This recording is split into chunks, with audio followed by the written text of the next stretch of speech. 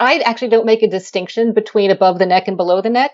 I think these are all physical illnesses. They've got psychiatric components, but psychiatry is biological. The bacteria in your gut is biological. We have to look at biology and psychiatry as linked.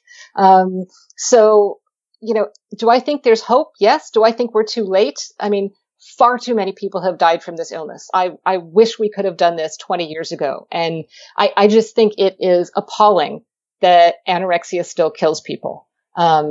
It shouldn't. It's crazy that it still has the highest mortality rate of any psychiatric illness. And, what drives me, what gets me out of bed in the morning is I want to stop that. Hopefully this will be a path that will take us down to some answers so we can treat this illness more quickly, more effectively, and keep people well. You are listening to the Eating Disorders Recovery Podcast with me, Tabitha Farrar. Hello, welcome to this week's podcast. This week, you'll hear the conversation that I had with Cynthia Bulik, who is a distinguished professor of eating disorders in the Department of Psychiatry in the School of Medicine at the University of North Carolina at Chapel Hill. And she's also founding director of the UNC Center of Excellence for Eating Disorders, as well as professor of Medical Epidemiology and Biostatistics in Stockholm, Sweden. Many of you will know of her work, and I'm guessing that some of you will already feel a lot of gratitude for her passion for forwarding the understanding of eating disorders. If you're already a fan of her work, then you're going to love listening to this podcast, as the passion clearly shows.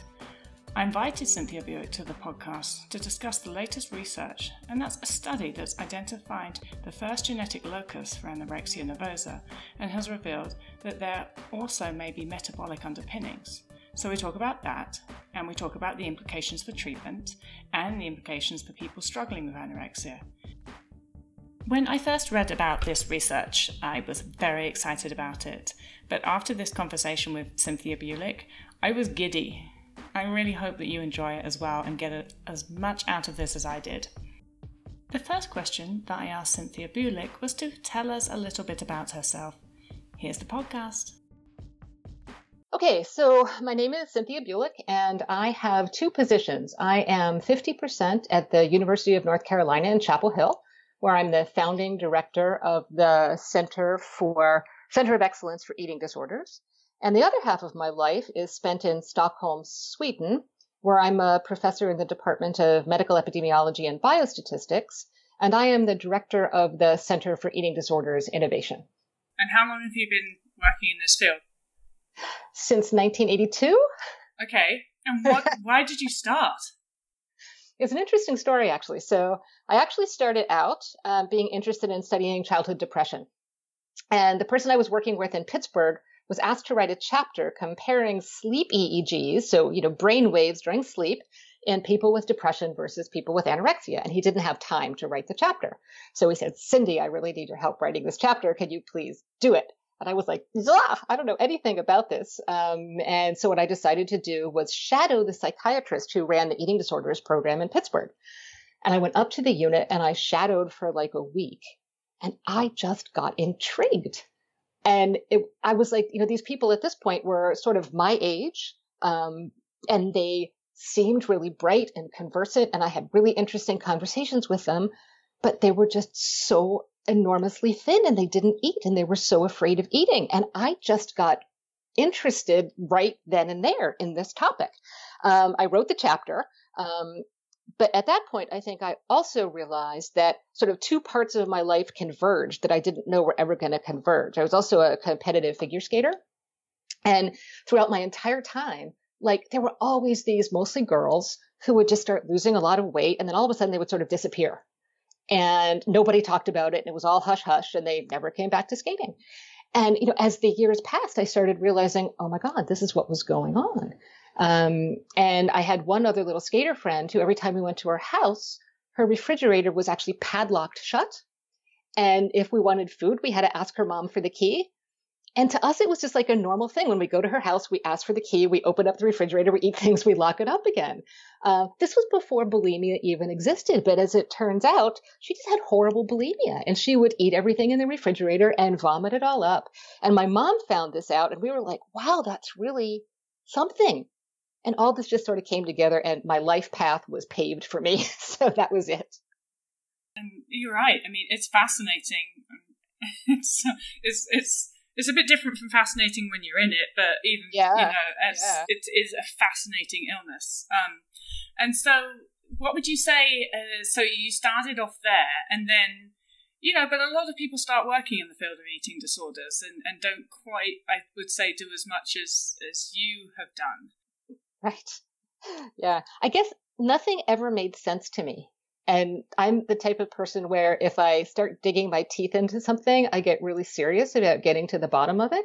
And I remember when I started teaching things about eating disorders, it was really wacky stuff. It was because I was trained really psychoanalytically, believe it or not.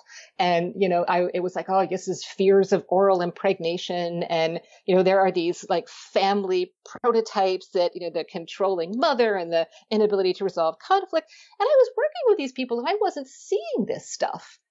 And I was like, come on, in order for these people, the people who have anorexia nervosa, to exert this much control over a fundamental biological process that is necessary for life, they would have to be the most strong people on the universe. And granted, they are pretty strong, and the disorder is very strong, but I was convinced there was something that we were missing, and I've sort of been trying to chip away at that ever since. Yeah, and thank God, because yeah. Try and be on the other side when you're in a doctor's office being told that it was your parents that are causing this. And I'm like, my parents are wonderful. What are you talking about? Exactly. And the same thing for the poor parents. I mean, so many times parents have come to me and said, they've taken their kid to a pediatrician or a family practitioner, and the doctor has said, your daughter doesn't have a problem. You're the problem. And that just breaks my heart. That has sent so many families into absolute, turmoil, bankruptcy. It's disrupted the family. It's almost created distrust and questions in the family because, the kids start thinking, gee, maybe my parents were really bad, but they weren't, and so, so that's really what sort of catapulted me into full speed ahead into trying to figure out what's really going on. And over your career, and you've done, I think, a lot of papers. What would you say if you could think back to what stands out in things that you've researched? Sure. Well, interestingly, when we first started thinking about doing the genetics of anorexia, people thought we were crazy. They basically said, of all the psychiatric disorders that are not going to be genetic, it's anorexia nervosa because it's so obvious that it's a social illness. And it's just people wanting to look like, models. And I was like, oh God. And really, if you look over the course of my career and many other people's career, the genetic research that has been done on anorexia nervosa has not been funded by like the NIH and different federal agencies. It's all been funded by foundations that tend to have people in their families who have had anorexia. And these people like me are like, there's something else going on here. My child has been, abducted by some process that isn't typical for her or him. So I think, some of those first studies, the twin studies that we did, well, I'll go back one step. So actually the family studies that we did were the first index that was clear that these disorders run in families. But even then, people would say, well, things can run in families for a lot of reasons. And people would say things like, oh, these are just girls imitating their mothers. And I would sort of gasp and lose it and say, no, we've got to look deeper. And then when we went into the twin studies and we really started showing that not only do they run in families, but the reason they run in families are genetic reasons. They are heritable. And then we got these replicated studies in a bunch of different countries showing that the heritability of anorexia is somewhere between, 50 and 60%. It was like, all right, we are on the right path now. And then finally the field caught up to us. We got new tools and we can really get to the point now where identifying the genes that are actually responsible for this illness. So it's been a long kind of twisted road, but I think we're finally on, I call it the precipice of genetic discovery. We are, now that we found this first gene, we are at the point where hopefully with increasing sample size, we're going to take off.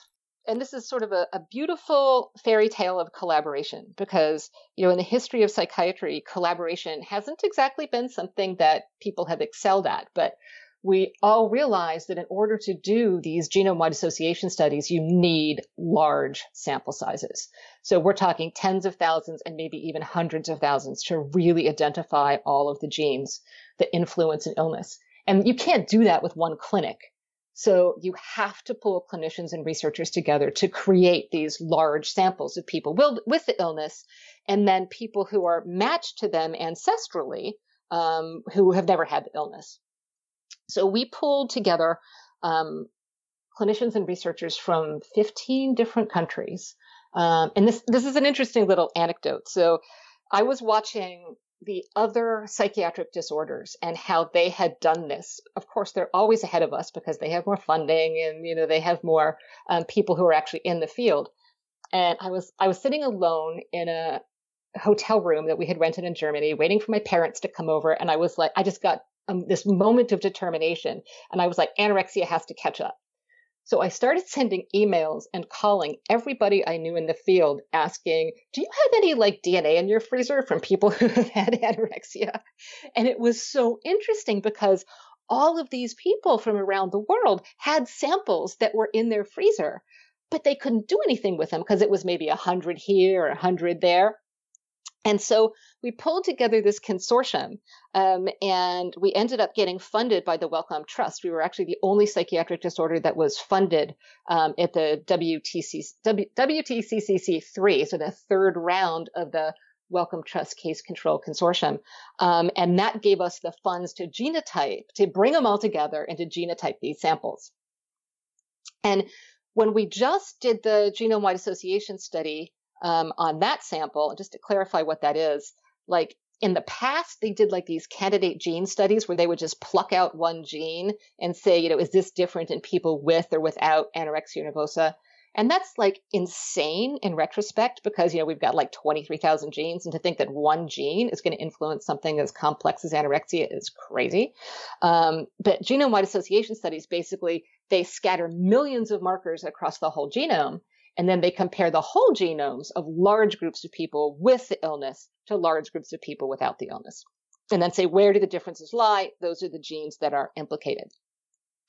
So that Wellcome Trust group that we did, it was a fairly small sample size. It was under 5,000. And we got no hits, so no genome-wide significant hits that say, that screamed out, I'm associated with anorexia. Another group, the Price Foundation and Children's Hospital of Philadelphia, had done a similar GWAS, and they too didn't have enough participants, and they had a null GWAS. They didn't have any findings. So again, you put your diplomatic hat on, you start doing some negotiation, you say, we've got to collaborate and pull these samples together. We pulled them together under the auspices of the Psychiatric Genomics Consortium, which is the largest collaboration in the history of psychiatry. So we have over 800 investigators and almost 1 million samples in the freezer across different psychiatric disorders. It's an amazing thing to be part of. And we combined our two GWASs to increase statistical power. And lo and behold, we got our first hit. And the neat thing about that hit is it's been implicated in the past, both in type 1 diabetes and in autoimmune illnesses. And that's really interesting because we see a lot of autoimmune illnesses in people with anorexia nervosa, and type 1 diabetes is very much in that metabolic quadrant that we're very interested in. And that was only actually one part of the study. There's an even more exciting part of the study that I think is completely changing the way we should look at anorexia. And what that is we calculated genetic correlations. Now, everybody knows what a correlation is. Like sunshine is correlated with sunburn. They both co-occur phenotypically. But a genetic correlation is when the same genes are acting to affect totally different traits. And a positive correlation means that those same genes are acting in the same direction. And a negative correlation means that those same genes are working in opposite directions.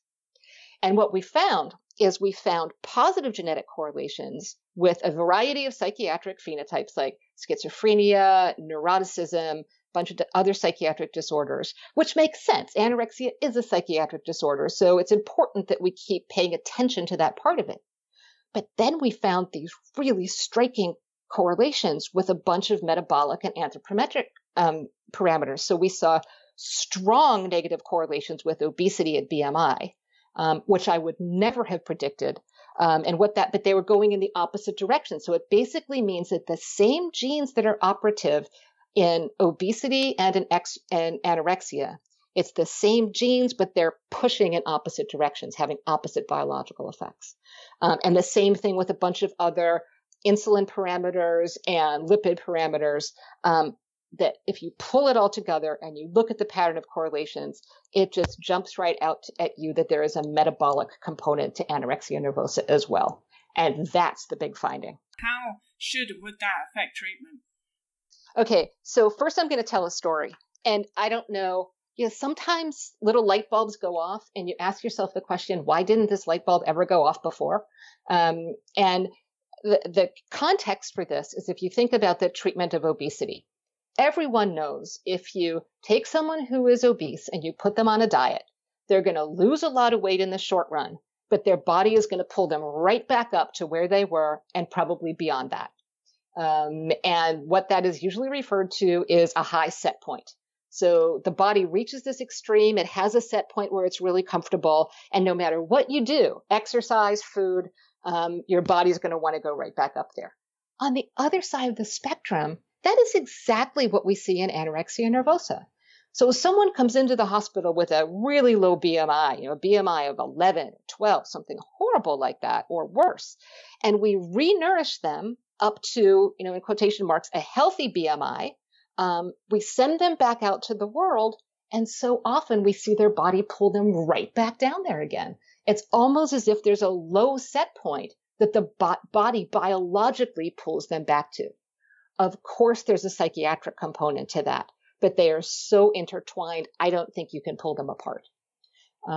So in some senses, obesity and anorexia are bookends in this process. But so what about for those of us that have found that if we can get to a healthy weight and stay there, then mentally, for me, the anorexia it's dormant. It's dormant again. Yes, exactly. And the fear is, and the thing that worries me, and I'm gonna go around in a circle to that question and then come back to it. The biggest risk factor for people, and I love the word, for people who have dormant anorexia, is finding themselves in negative energy balance again. So that means, expending more energy than you're consuming. And I have seen this in 3 sort of friends and colleagues in the last year who had been, by all sort of parameters, they were recovered from anorexia nervosa. And then something happened in their life that messed up their energy balance. They were in prolonged negative energy balance and something clicked inside and they just went right back down again. And my instinct says that there's something metabolic that happens in response to negative energy balance that triggers people who are biologically predisposed to this illness. Some people can be in negative energy balance for a long time and it doesn't bother them at all. But there's something about these people who are at risk for anorexia where that is just such a high risk situation for them to be in long after they've recovered. Oh, yeah. And I'm under no illusions, but that's what I have an intake safety net that I'm committed to because I know. I can feel it actually, even in times before, years before when I was a couple of years recovered. If I went below what I call my threshold weight, I could feel it coming back. I could feel the irritation about I couldn't go to the gym today coming back. I could feel slightly kind of irritated if I saw somebody put mayonnaise in a sandwich I didn't want it to be in. Yeah. And for me, that happens at a very specific weight. And so then I worked out, I'll just take myself 20 pounds above that weight and put an intake safety net in there. Yeah. That I am very committed to never going below no matter what happens in my life. Yes. Because I can feel that. Beautiful. That is beautiful. What that process is, that's what I want to understand. I want to understand what it is, exactly what you just said, that leads to those things happening again. Is it metabolic? Is it gut-brain axis? We're doing so much work on the intestinal microbiome now, and that might have an effect. and I'd love to talk a little bit more about that in a minute, because I think it's fascinating, and the genome and the microbiome might actually be working hand in hand in this situation. But I think, and it's that switch that parents talk with us about too. The number of times I have heard parents in my office saying it was as if a switch went off. It was as if a switch went off, and then something just changed. But for me, I can feel it very gradually though, because for me, my anorexia was very OCD behavioral related, and I noticed little things start to come back. Like, for example, I might start to, I can enter my house two ways. I can walk around to the back door and I can go in the front door. Yep. In that sort of state, I will be driven to go to the back door because it's a bit longer. And I notice things like that. And going in the front door, and I'm talking a 10-meter difference. Yeah. But anorexia likes that difference. Oh, yeah. And it's just when I start to notice things like that, I'm tending to go in the back door. Why wouldn't I just go in the front door? I know something's up. Yes. And so it can be very sus. And I think I'm always looking out for it. I think that most people probably don't even notice when it's starting to come back until it's a thing. Exactly. Because I know that when that sort of thing starts to happen, I've still got time to pull myself out of it. Right. But if it's at the point where I'm running an hour a day, I'm not going to be able to pull myself out. You can't do it. Exactly. It's too hard. Yep, absolutely. And, that's actually a really important thing to talk about, is developing that personal meta-awareness of what the impending signs are. Because, like you said, sometimes they're pretty subtle little things. Little bit of mayonnaise or walking around the back. There are things that under normal circumstances to someone who doesn't have this illness or the propensity for this illness, it would mean nothing. But what leads one to all of a sudden go that way again? That's a mystery that we still need to unlock. So you're trying to unlock what is it that energy deficit actually, like, what's that button it presses? Exactly. Or buttons. It's probably not one. Yeah. So just to go back to the microbiome a little bit, this is some work that I'm doing now with Ian Carroll, who is a microbiologist. And we've been doing a lot. We've been collecting stool samples from people with anorexia when they're at very low weight and then after they're renourished, and looking for differences. And one of the things that we found is that the gut microbiome is much less diverse when people are at very low weight. So you actually want to have a lot of bugs in your gut. So diversity is a really important thing. It's a sign of a healthy gut. And when you start seeing sort of reduced number of bugs in your gut, that's a sign of not being well. But what we're looking at and what we're sort of hypothesizing is that, what we eat also feeds the bugs in our gut. And all of those bugs, bacteria, for better word, I guess we use the slang a lot when we do this work, they require different amounts of nutrients. So there are some bacteria that require a lot of nutrients to survive. Now, if you are a bacterium in the gut of someone with anorexia nervosa, you're not going to be getting a lot of nutrients. You're going to be getting really restricted nutrients. They're not going to come as often as you would like them to. And you're probably going to die out because it's a really competitive environment in there. So the bugs that survive are probably the ones that can do well on really limited calories and really unpredictable food sources. And what we're wondering is if those bugs then become brilliant at extracting energy from food. So, everybody says, if everyone eats a raisin, you get the same number of calories from it. That is so not true. And we get a lot of help in extracting calories from everything we eat from the bacteria in our intestines. And if your body is one of those bodies, and your bugs are some of those bugs that are so efficient at extracting energy, that might explain why people with anorexia can often survive for so long on so little food. So that's a bit the same as the metabolism slowing and all of the other processes slowing. And they're probably all related. And that's the neat thing about trying to look at them at the same time. So what we're trying to do is get genomic data and microbiome data and understand how host genomics and the microbiome actually interact in this illness. because it's almost like you can't look at one without the other, because the gut-brain axis is, everybody's doing microbiome research now, so it's sort of like the thing. But at the same time, it's an important thing in this illness because the gut is so involved. Okay. So, but what, again, with that one, what potential implications would that sort of thing have for recovery treatment? Several. Definitely not going down to your local drugstore and buying a probiotic. That is not going to fix it. Glad you said that. Yes, exactly, because that's usually people's first response. What we're looking at is much more tailored interventions.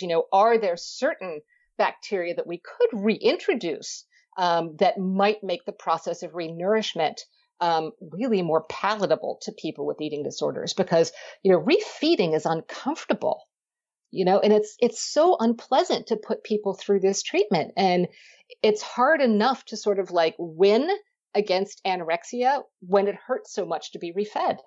There's bloating and there's gas and there are GI problems and there's constipation. And if we can figure out a way to sort of reduce sort of the agony associated with renourishment, that might really help us too. Right, because renourishment really is the key. That's what gets us well. Exactly. I want to go back to that point that you said earlier about the lower set point. And the reason for this is because I know my anorexia brain and I also know my listeners. And I know, and I'm talking to you guys out there, I know that some of them will have said, oh, she's saying that I don't need to weight restore completely. I'm saying the opposite. The phrase that I often use is getting healthy if you have anorexia nervosa is fighting an uphill battle against your biology. And what that means is that it's a lot harder for you to gain the weight that you need to gain to be well than it is for everyone else out there just to gain weight over Christmas or whatever holiday they celebrate. And that is why I tell people my weight gain intake was more like 10,000 calories a day. Yes. And part of that might be bug related too. Right. Because those little bugs are just like, using it up and burning it up like crazy. Yeah. And until you repopulate your gut, you're going to have to keep your calorie intake high. Yes. Until your metabolism normalizes and your gut becomes more diverse, and your biology just gets back in kilter. I don't know if you could be in kilter. Is that the opposite of out of kilter? I have no idea. But appropriately balanced is really what we're after. Yeah, because it astounded me how much I had to eat to weight restore and to get to the point where I was healthy as well. And it was so much more because I weight restored out of traditional treatment.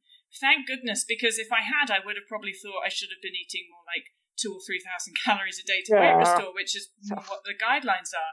But I didn't know, and I think I actually just more used common sense. I'm not gaining weight. I need to eat more food. My intake went very high. So your logical math brain worked. Yeah, in that. It was just common sense. I'm underweight. I need to eat a lot of food, and I didn't have any ideas though. Otherwise, I didn't have any conflicting information as to, oh, you might get refeeding syndrome, or oh, that's a bad idea, or oh, you might gain weight too fast and freak out about it. I didn't have any of that information, so I just did what seemed like common sense. And that's not to say it was easy. I still had anorexia telling me don't, but I had to get my intake incredibly high. But then when you look at Minnesota starvation study, those guys' intakes between 5,000 and 10,000 calories as well. Absolutely. And that all just speaks right back to the metabolism thing, right? It's just, it's making so much more sense to me now. Sometimes I wake up in the middle of the night and I think about things that I had thought about through one lens, like for the past 20 years. And then all of a sudden it's like, I see them in a new lens and I'm like, wow, this really changes the way I think about this illness. And it might really change the way ultimately that we treat this illness. Mm-hmm. And maybe the reason we're so bad at treating it is we focus so much on the psychiatry part and we miss the focus on the metabolism part. Food and those processes. So let me ask you about, I found it very helpful in my own recovery when I just started to think of my anorexia and especially the behaviors as OCD rather than anything else. It just went, and some of mine were so purely OCD that you couldn't even pretend. Like some of the things I did, my brain could pile logic on top of it and say, you're doing this thing for this reason. But some of them, it couldn't even do that. It was just so blatant, you're doing this for energy deficit. And so for me, and I never went to therapy, so I didn't have that influence of psychoanalysis. Never, ever? Never. Wow. Never, ever. I have never been in a therapist's office for anorexia. No. But because, like, even my doctor, who wasn't a therapist, when he was asking me to go for therapy, he was saying it because I needed to, like, help with my underlying conditions. And I thought, I don't have any. I was a happy child. I knew it wasn't right. I knew it didn't make sense to me. Mm-hmm. I knew that I didn't have any trauma. I knew that I didn't have any underlying reasons. And I just thought it was all bullshit. I didn't go. But because I didn't go, again, common sense, I was just sort of I was able to see my behaviors and see that's just OCD. I need to stop and I need to stop, which is not easy. But it wasn't, I need to wait until I'd healed my relationship with my mother, friend, dog before I stop. It was just, I need to stop. Right.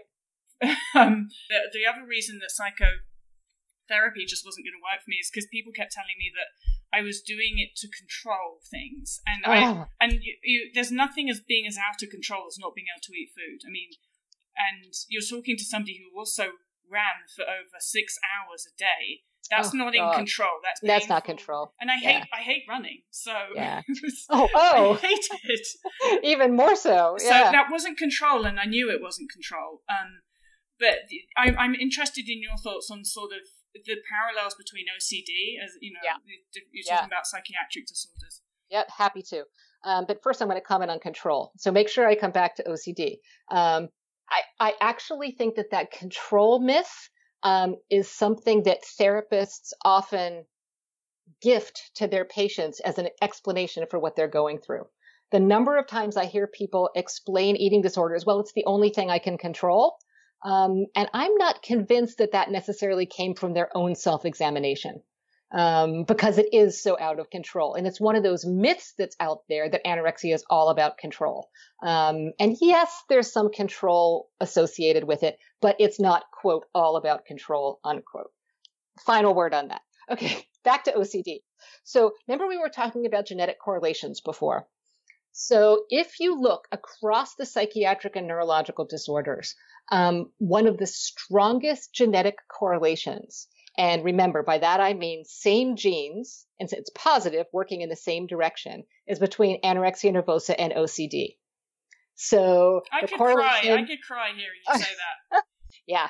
And I mean, we see it clinically all the time. So we see the comorbidity in the clinic, but now we see the comorbidity in the genes. So the same genes are active in both of the illnesses.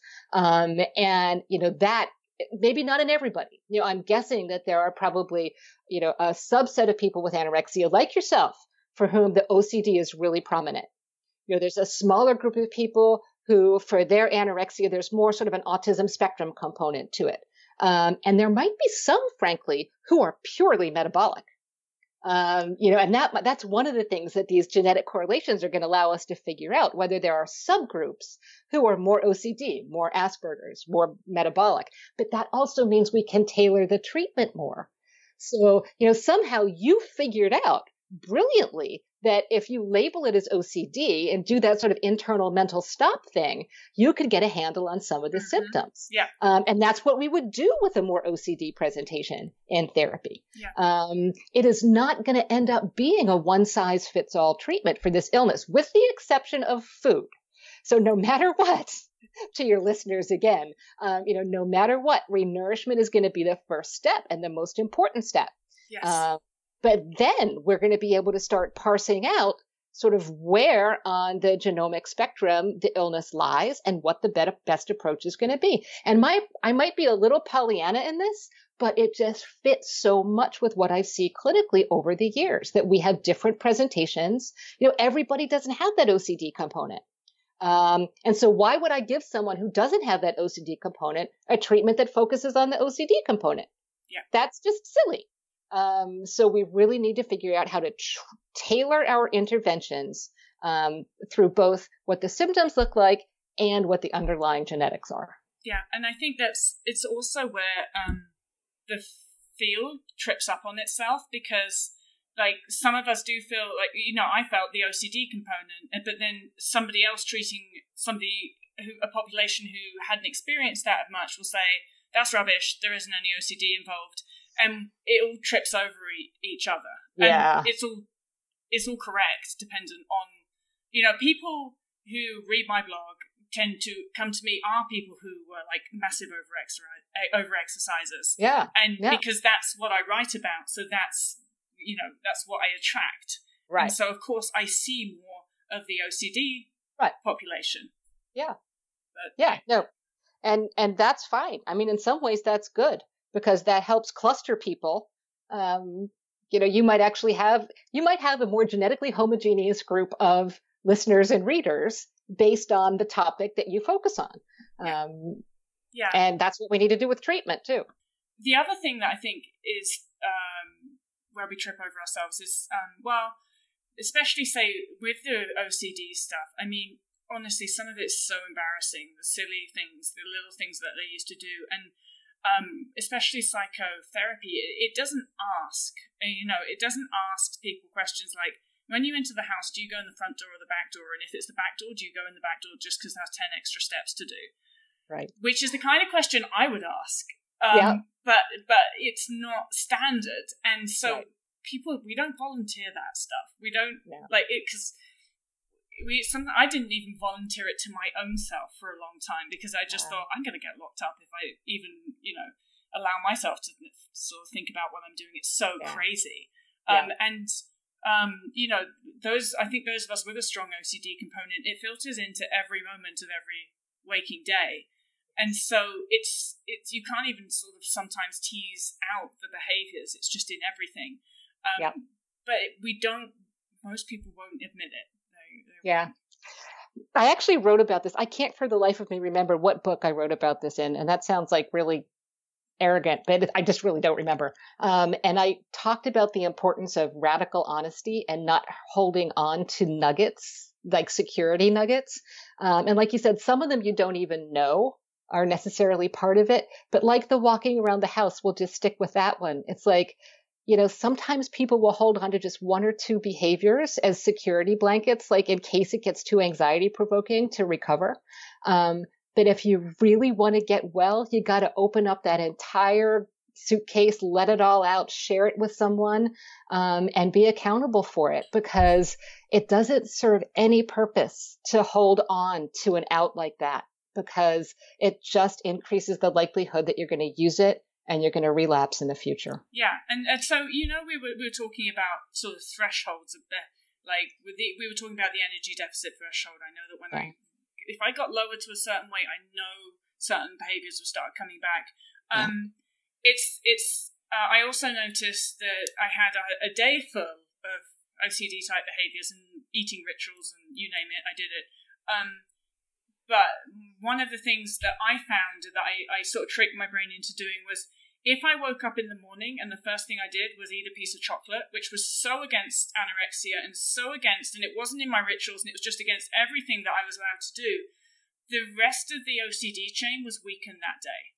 That's awesome. But if I woke up in the morning and I went to the gym, which was my default, then I would not. You trying to get me to eat a piece of chocolate after going to the gym, it wasn't going to happen. I couldn't. I was already in it. I was just in that groove, that rut. Yeah.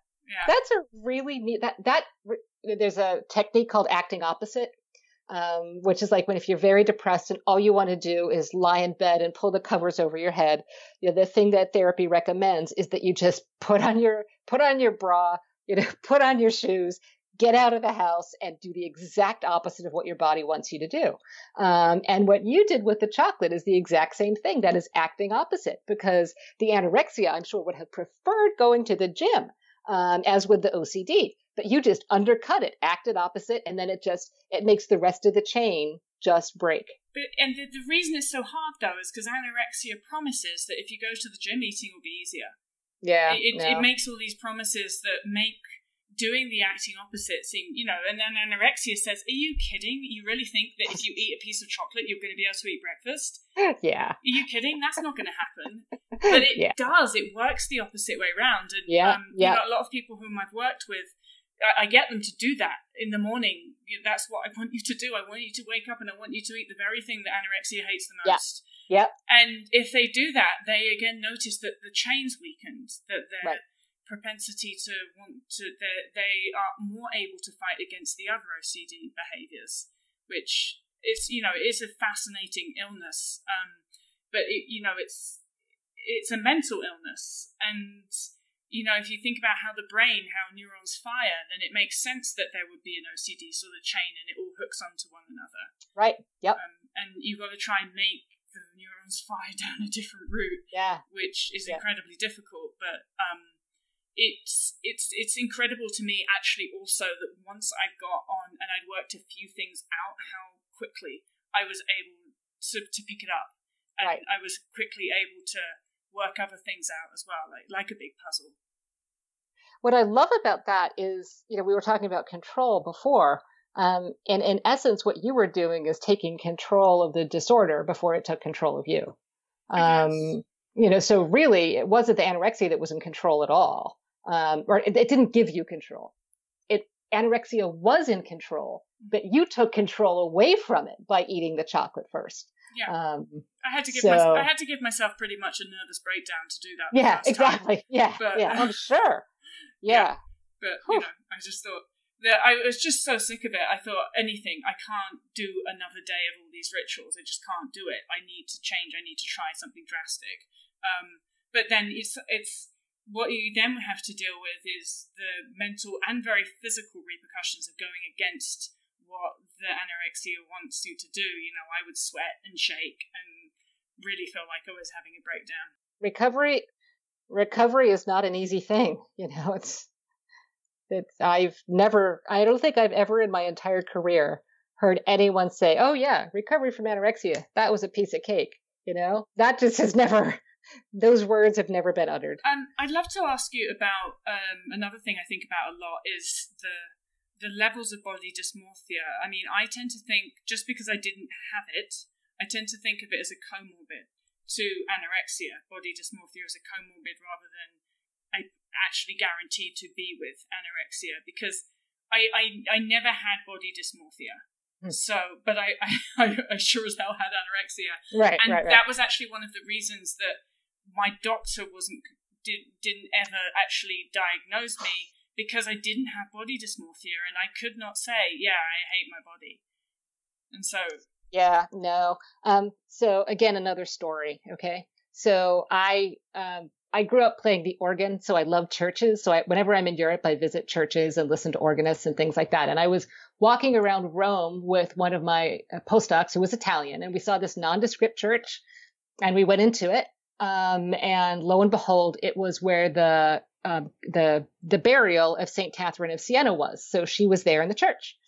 And this was back in the 1500s, I think, maybe. And the curator knew everything about St. Catherine of Siena. As it turns out, St. Catherine of Siena was basically an anorexic saint.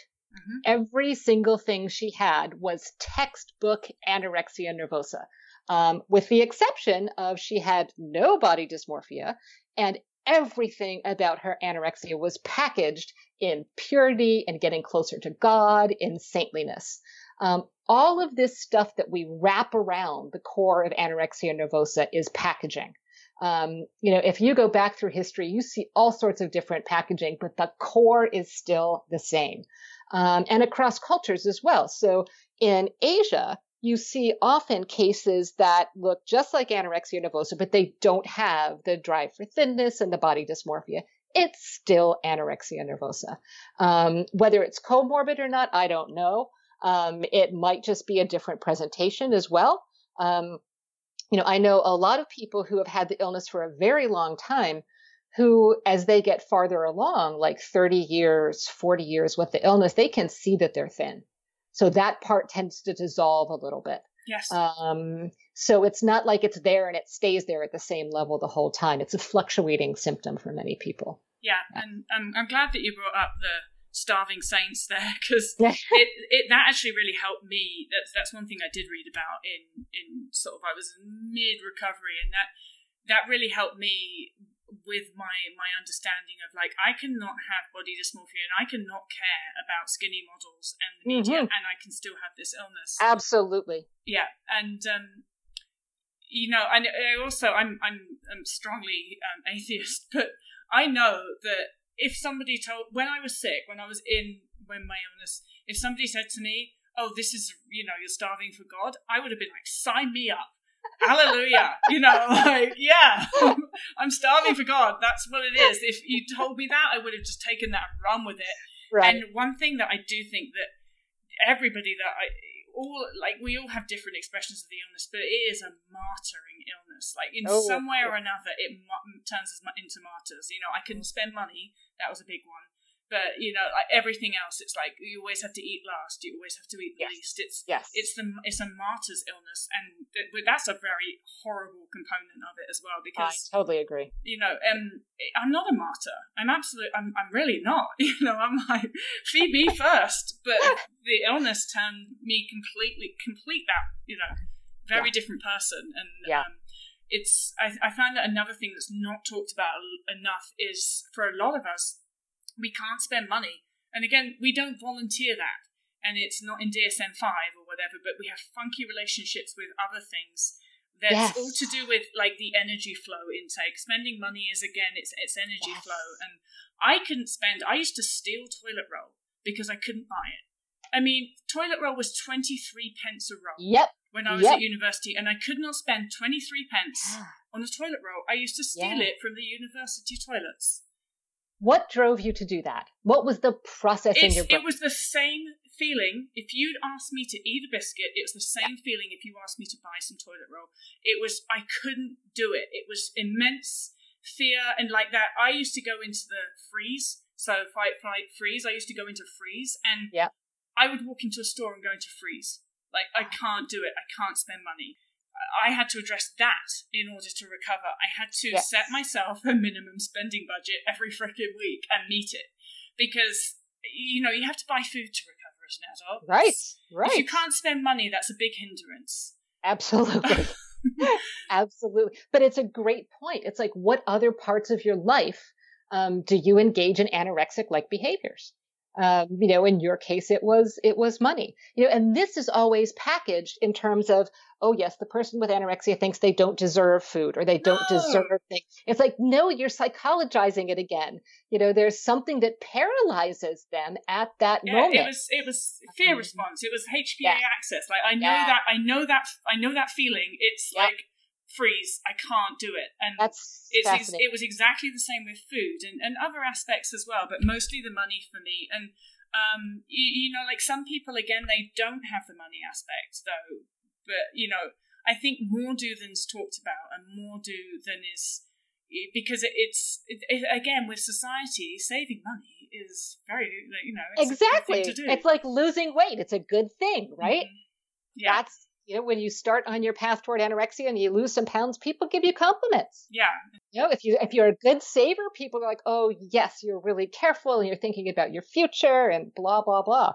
Not so much in this case. Yeah. And that came back with your weight restoration really helped with that as well. I was able to spend more, and now spending money, there's not a problem.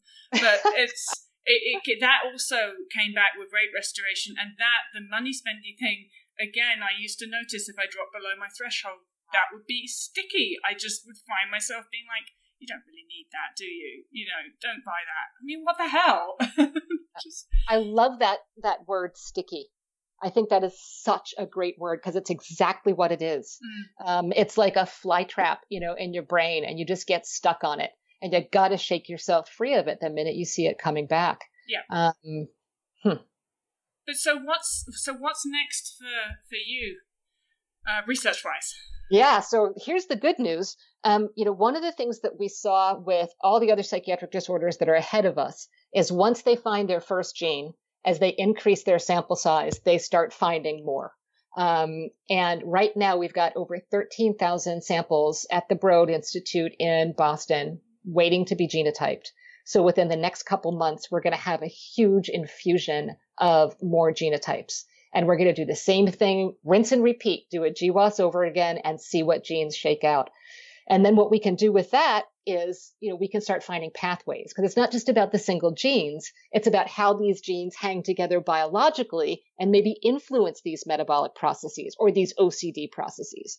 And not only can we do that just with anorexia, you're going to love this. One of the first things we're doing across disorders is we're putting the anorexia and the OCD GWAS together. I know that when we put those two GWASs together, we're going to find those overlapping genetic factors that really do work in both.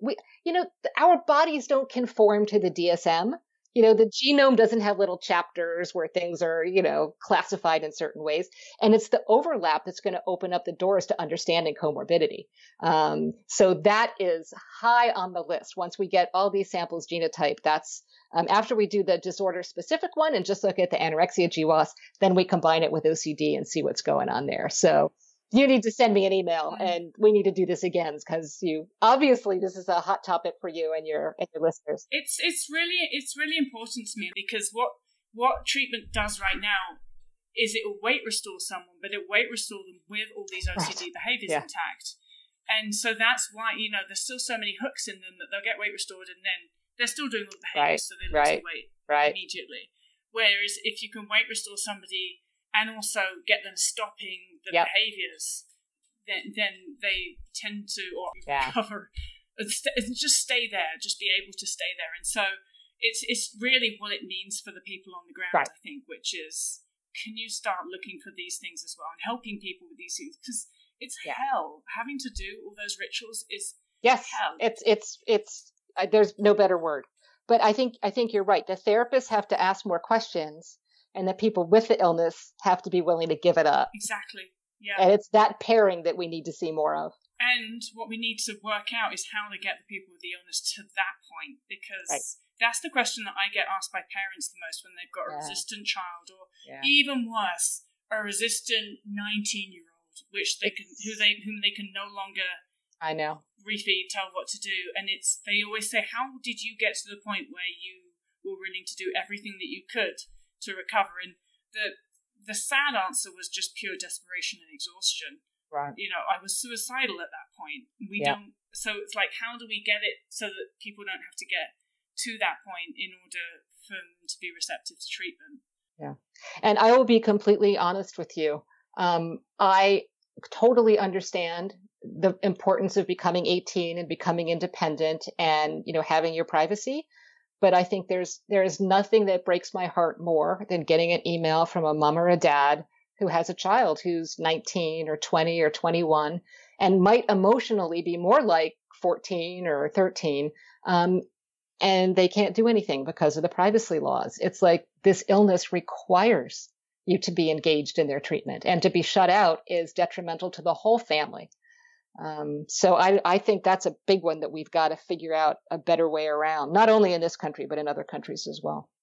So far, I think we've had quite a lot of interesting information from Cynthia Bulik about how this can be used to guide treatment. But in this next bit, she goes into that in a little bit more detail, or explains it a different way that I thought was really, really helpful and very interesting. Here's Cynthia. I actually don't make a distinction between above the neck and below the neck.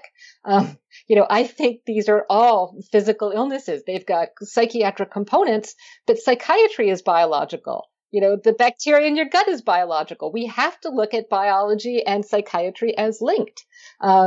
So, do I think there's hope? Yes. Do I think we're too late? I mean, far too many people have died from this illness. I wish we could have done this 20 years ago. And I just think it is appalling that anorexia still kills people. It shouldn't. It's crazy that it still has the highest mortality rate of any psychiatric illness. And, what drives me, what gets me out of bed in the morning is I want to stop that. Hopefully this will be a path that will take us down to some answers so we can treat this illness more quickly, more effectively, and keep people well. Well, I don't know about you, but I'll certainly be keeping my eyes and ears open for further developments. Watch this space, people. We'll get to the bottom of anorexia yet. So what were my favourite parts from that conversation? I'll tell you. First, the message that food and nutritional rehabilitation comes first and foremost in treatment. Check that. Second, that we treat the individual. I had severe OCD elements to my expression of anorexia, but no body dysmorphia. And some of you will have the severe body dysmorphia, and some of you will have very little in terms of OCD behaviours, etc., etc. The only blanket treatment has to be the food part, and the rest will depend on the person. Those of you suffering from the illness can help guide treatment in this respect, but in order to do so, we have to be honest in places where most of the time we'd really rather not. I hope that some of you are as excited about this research as I am. I mean, we should be. Just think, when we can start to view anorexia nervosa as a psychiatric and metabolic condition, treatment will change. Everything will change. The way that we approach it will change. The way that treatment centres approach it will change. And that's exciting because it needs to change. As Cynthia Bulik said, people are still dying of this illness, and there's no reason for that. When we change the way that we view the condition, then treatment will change, and that's a good thing, and I really hope that it changes fast. I'm going to link to this study in the show notes. I'm also going to link to Cynthia Bulik's website, so you can find out more about her and keep up with what's going on.